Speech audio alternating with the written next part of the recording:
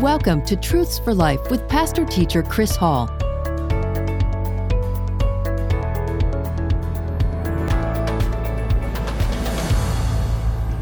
All right, we're in Ephesians chapter 1, and tonight we're going to look at a couple of verses.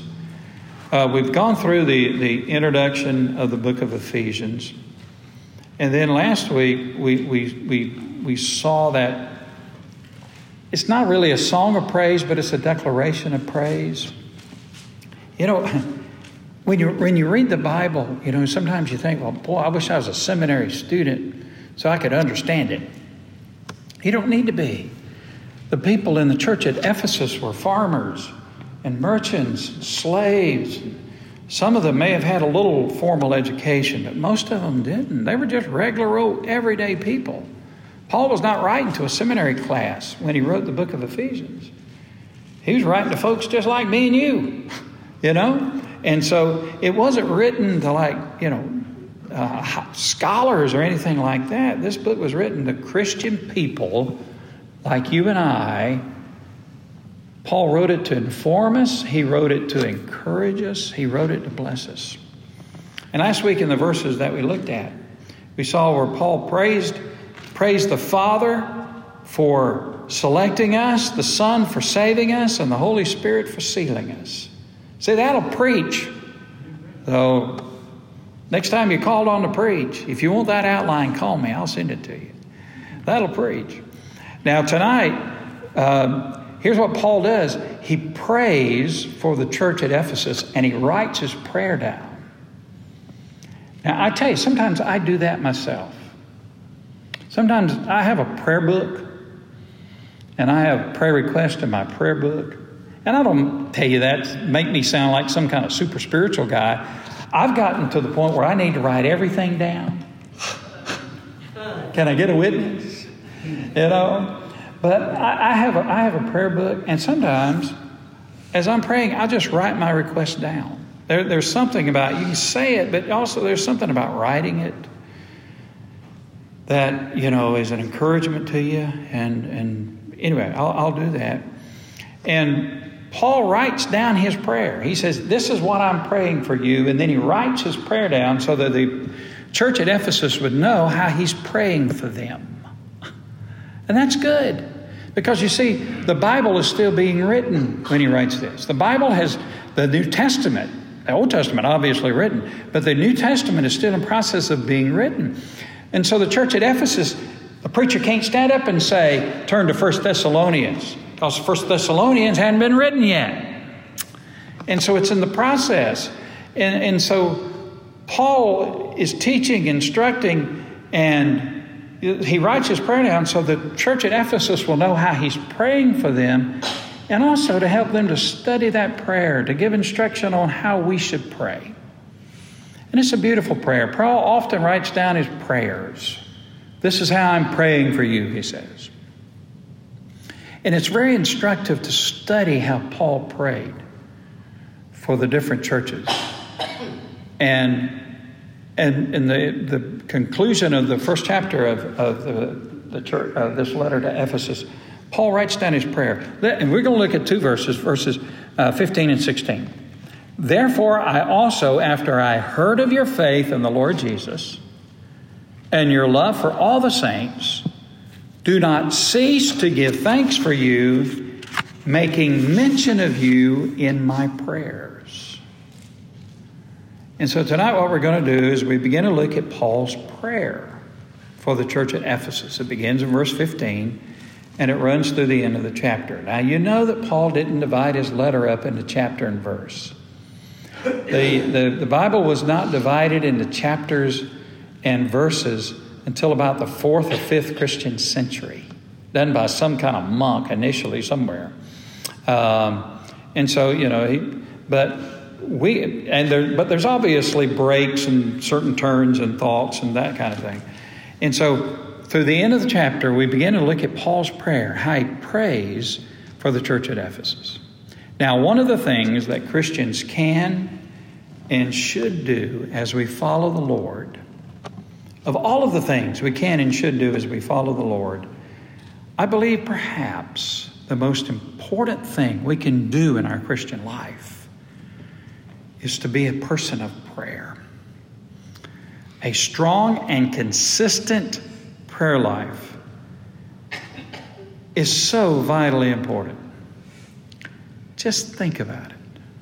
Through prayer, we have the privilege of fellowshipping and interacting with the God of the universe, who is our Heavenly Father. That is an awesome thought. And as we fellowship with Him, as we interact with Him, as we make our requests known unto Him, as we seek His will and guidance, as we interact with God, He blesses us and He feeds our soul.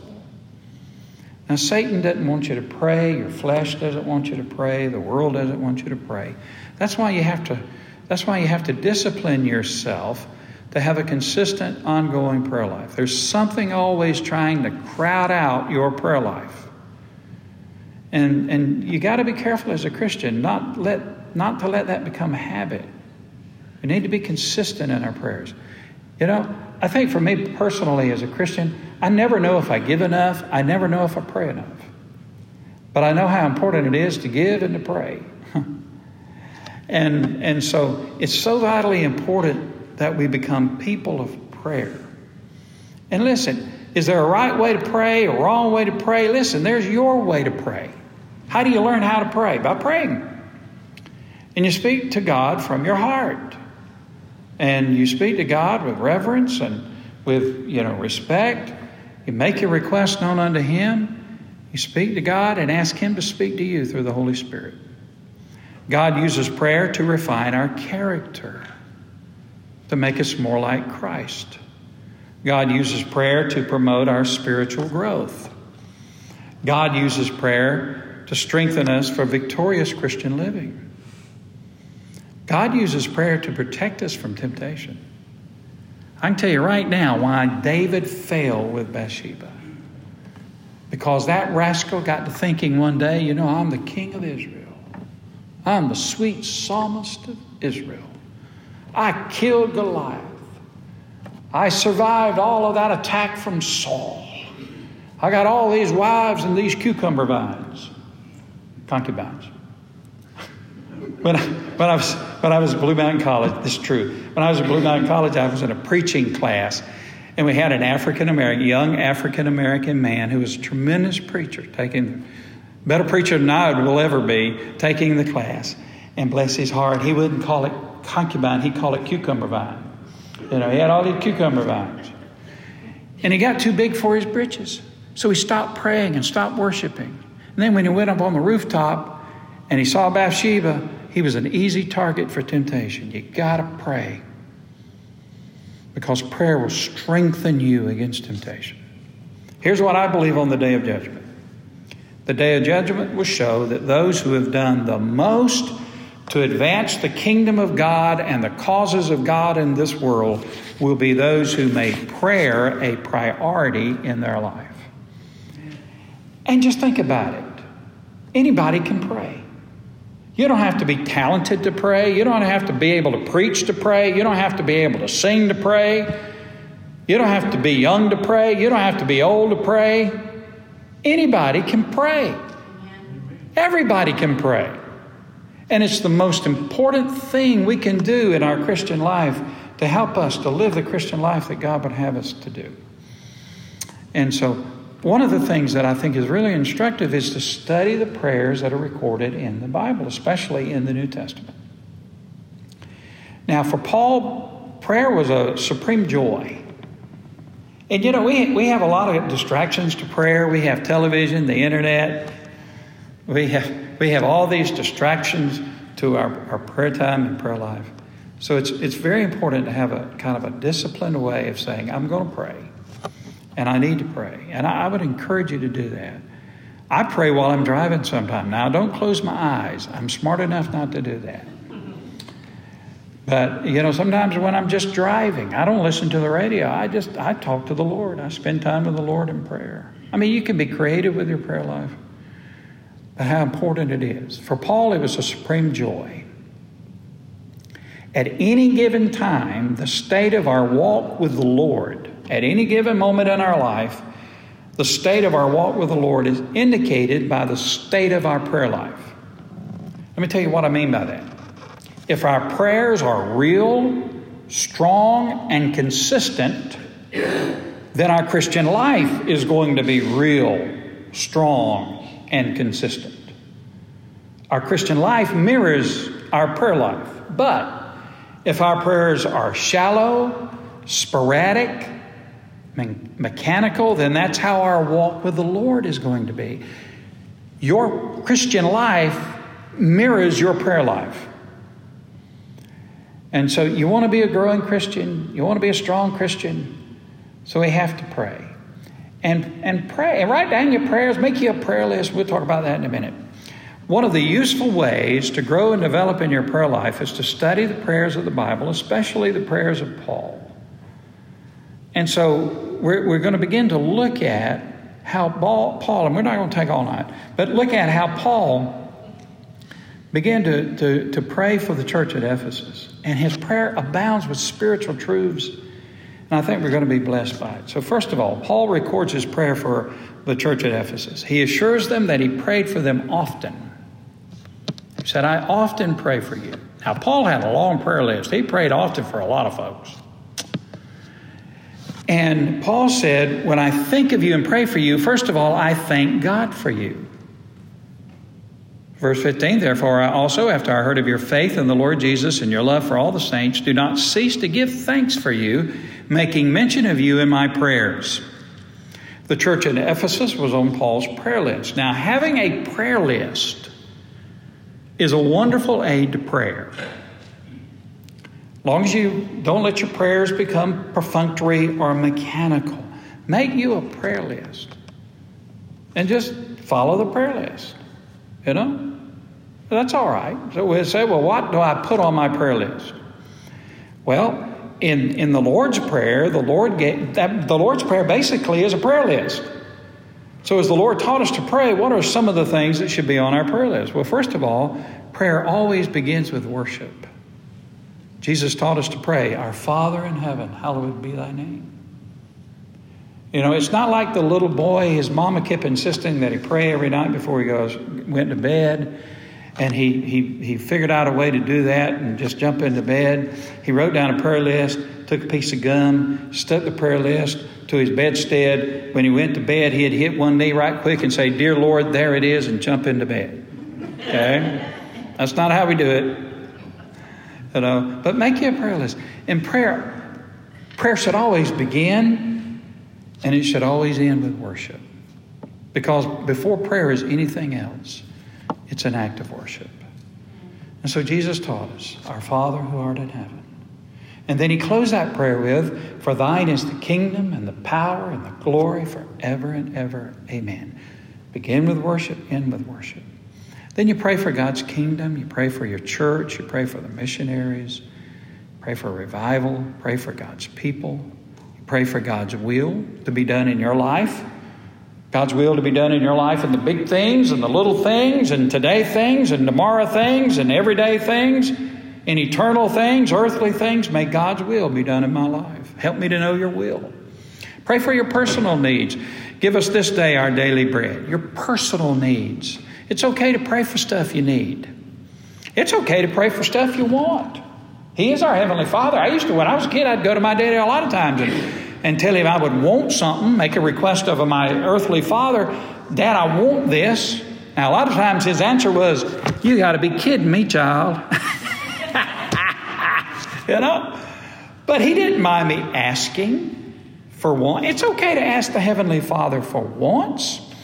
Now, you know, we focus on our needs, but it's okay to ask him for wants too. And sometimes, you know, my dad would just be, he would have a good heart and he'd give me something that I want. And sometimes God will give you something you want. Just as a tangible way to help you to understand how much he loves you. So you can pray for your personal needs and wants. Confession and repentance, forgive us our debts. As we forgive those who are indebted to us. Spiritual warfare, Lord, today I know Satan's going to come after me. There's one thing you can know about every day, that Satan's going to come after you. And he's going to try to get you to fall. He's going to try to get you to fail. He's going to try to get you entangled in stuff. Satan's going to come after you. So, Lord, you pray, Lord, lead me not into temptation. Stand with me in the hour of temptation, that I may not sin against you. And there are other things you can put on your prayer list. You can pray for your family. Pray for the lost. We need to pray for the lost. We really do. People need the Lord. You got people in your family who are lost. I got people in my family who are lost. I pray for them every day. And I've been praying for some of them for decades. But I still pray for them. Pray for the lost. Pray for the needy. Pray for guidance and direction, fellow Christians, our nation, those in authority. You know, Paul made mention of the Ephesians when he prayed. Paul had a prayer list. Then Paul said he was especially encouraged to pray for the Ephesians because he had heard about them. He heard about their faith and their commitment to the Lord Jesus and their love for one another and for all believers. Paul said, I've heard of this about you, and I thank God for this is true in your life. And I want to pray for this church. And that combination is found often in Paul's writings. Paul said, there's two things that convinced Paul that a group was truly a Christian group. They had faith and commitment to the Lord Jesus, and they loved one another. Those two go together. If you have faith in the Lord Jesus Christ, it will produce in you a love for your fellow Christians. And so Paul said, I've heard about your church. He heard about the reputation of this church, that it was a strong congregation, and they were strong in their faith and commitment to Christ, which showed up in their enduring persecution and their efforts to share the Lord Jesus. He heard about their faith and their love for one another. That's a good reputation to have. You know, churches have reputations. Sometimes churches can get bad reputations. I was serving in one church, and nobody in the community liked the church. And that's hard to overcome, because the church had a reputation, wrongly, I believe, reputation of being people who thought they were better than other people. What a horrible reputation to have for a church. I tried my best to change that perception. But I knew the people, and I knew that was not true. But that was I ran into that all the time in that community when I would invite people to our church. Oh, no, I don't go to that church. Those folks think they're better than everybody else. And that wasn't true, but that was the perception. You know, churches have a reputation. The reputation you want your church to have is you want it to be a loving church where people love one another, people love the lost, and you want it to be a church that has faith, a strong faith, a committed faith, an uncompromising faith in the Lord Jesus Christ. It's hard to change the perception of a church once it gets a certain perception. That's why we got to watch our fussing and fighting. Man, you don't want a reputation in the community. Well, all they do down there at that church is fuss and fight. Right? You can't do that. You can't fall out and fuss and fight over little old things that don't mean a hill of beans to nobody in the stretch of eternity. You know, I've had to deal with that in my ministry. People wanting to fuss and fight over this, that, and the other. And I get in trouble a lot of times when I will just very frankly tell them, well, that's stupid for you to get all upset about that. You think God cares? God cares if the colors of the wall of the colors are white or gray of the church sanctuary? Really? God cares? God cares about that? See, and usually it's not about that issue. Usually it's about, this one wanting their way and this one wanting their way, and they recruit people to be with them, and this group will recruit people to be with them. Then you go to fussing and fighting, and it spills over into the community. Then you go out into the community and you knock on a door and invite people to the church, and they look at you like, are you crazy? You telling me that God loves me and y'all can't even love one another and get along with one another, and you want me to come to that church? I have that down where I work, all that fussing and fighting. Why would I want to go to a church where that's happening? Amen? Amen. I mean, that's true. So that's why we as Christians, we have our differences. As mature Christians, we settle our differences. Amen? And Christian love. That's what you do. See, here's the thing with Brother Chris. I've been in this a long time. For a long time now, and to be honest with you, I'm just through with that kind of thing. I'm just through with that kind of thing. And I want my church to grow for the glory of God. For the glory of God. And I don't care, about any kind of praise or any kind of attention. I don't care about that. I don't care about that. Seriously, I don't care about that. I want God to be honored and the church to grow. So the church at Ephesus, I'm hurrying. The church at Ephesus had a reputation. And I think Mercedes Baptist Church has got a good reputation. Amen. Yeah? Y'all are a loving people, kind people. And people love it. People respond to you. We're a church of faith and commitment. And so Paul had heard these two things about the church at Ephesus.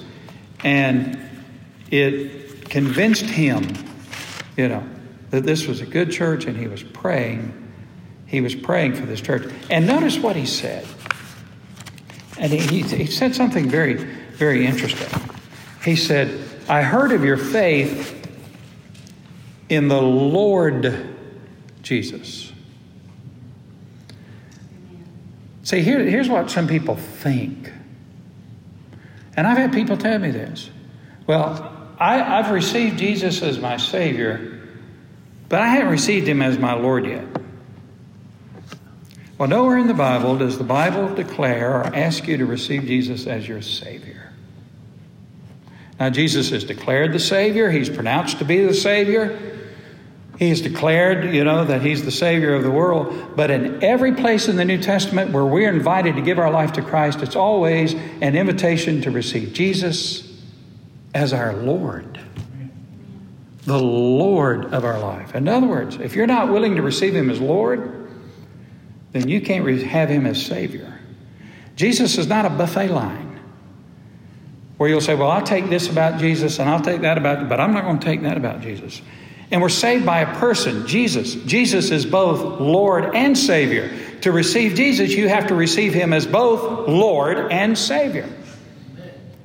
How many marriage ceremonies would continue if the husband said, when it came time, to his prospective wife during the ceremony, well, honey, I'll take you as my cook, my house cleaner, and my dishwasher, but I'm not ready to receive you as an equal partner and the only love of my life. I might do that later, but I can't do that right now. Do you think that marriage ceremony would continue? No. And so when you receive Christ, you receive Him. And who is He? He's Lord and Savior. You can't say, well, I'm going to receive Him as Savior, maybe later as Lord. No, you receive Him as the Lord of your life. You surrender who you are, all that you are, your todays, your tomorrows, everything you have and everything you are to Him, and receive Him as the Lord of your life. Amen. And when you receive Him as Lord, you also receive Him as Savior. And so Paul said, faith in the Lord Jesus. So there's two marks of genuine salvation that Paul includes in here. A true Christian has one who has faith in the Lord Jesus and one who loves other Christians. Love for the saints. And I ran into Jaybirds, and I say that in an affectionate way. I run into Jaybirds. They hadn't been they hadn't darkened the doors of the church in years.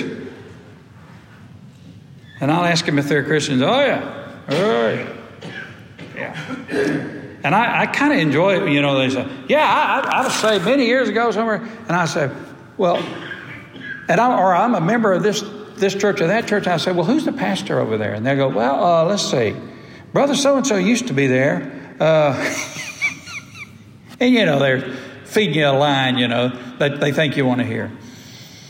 No. They'll go to this club and they'll go to that club and they'll be involved in this and that and the other, but they won't darken the door of a church. If you love Jesus, you don't have to go to church to be a Christian, but if you're a Christian, I firmly believe you'll be involved in the life of a local church. You don't go to church to be a Christian. No. But because you are a Christian, you'll want to go. And you want to be with other Christians. I look forward to Sundays and Wednesdays and fellowshipping with my brothers and sisters in the Lord. I look forward to that. Thank you for joining us for our program today. Truths for Life with Pastor Teacher Chris Hall is a presentation of Hall Sports Communications. To contact us, you can send an email to chrishall71@hotmail.com. That's chrishall71@hotmail.com. Be sure to join us for our next program. Until then, stay safe and may God bless you.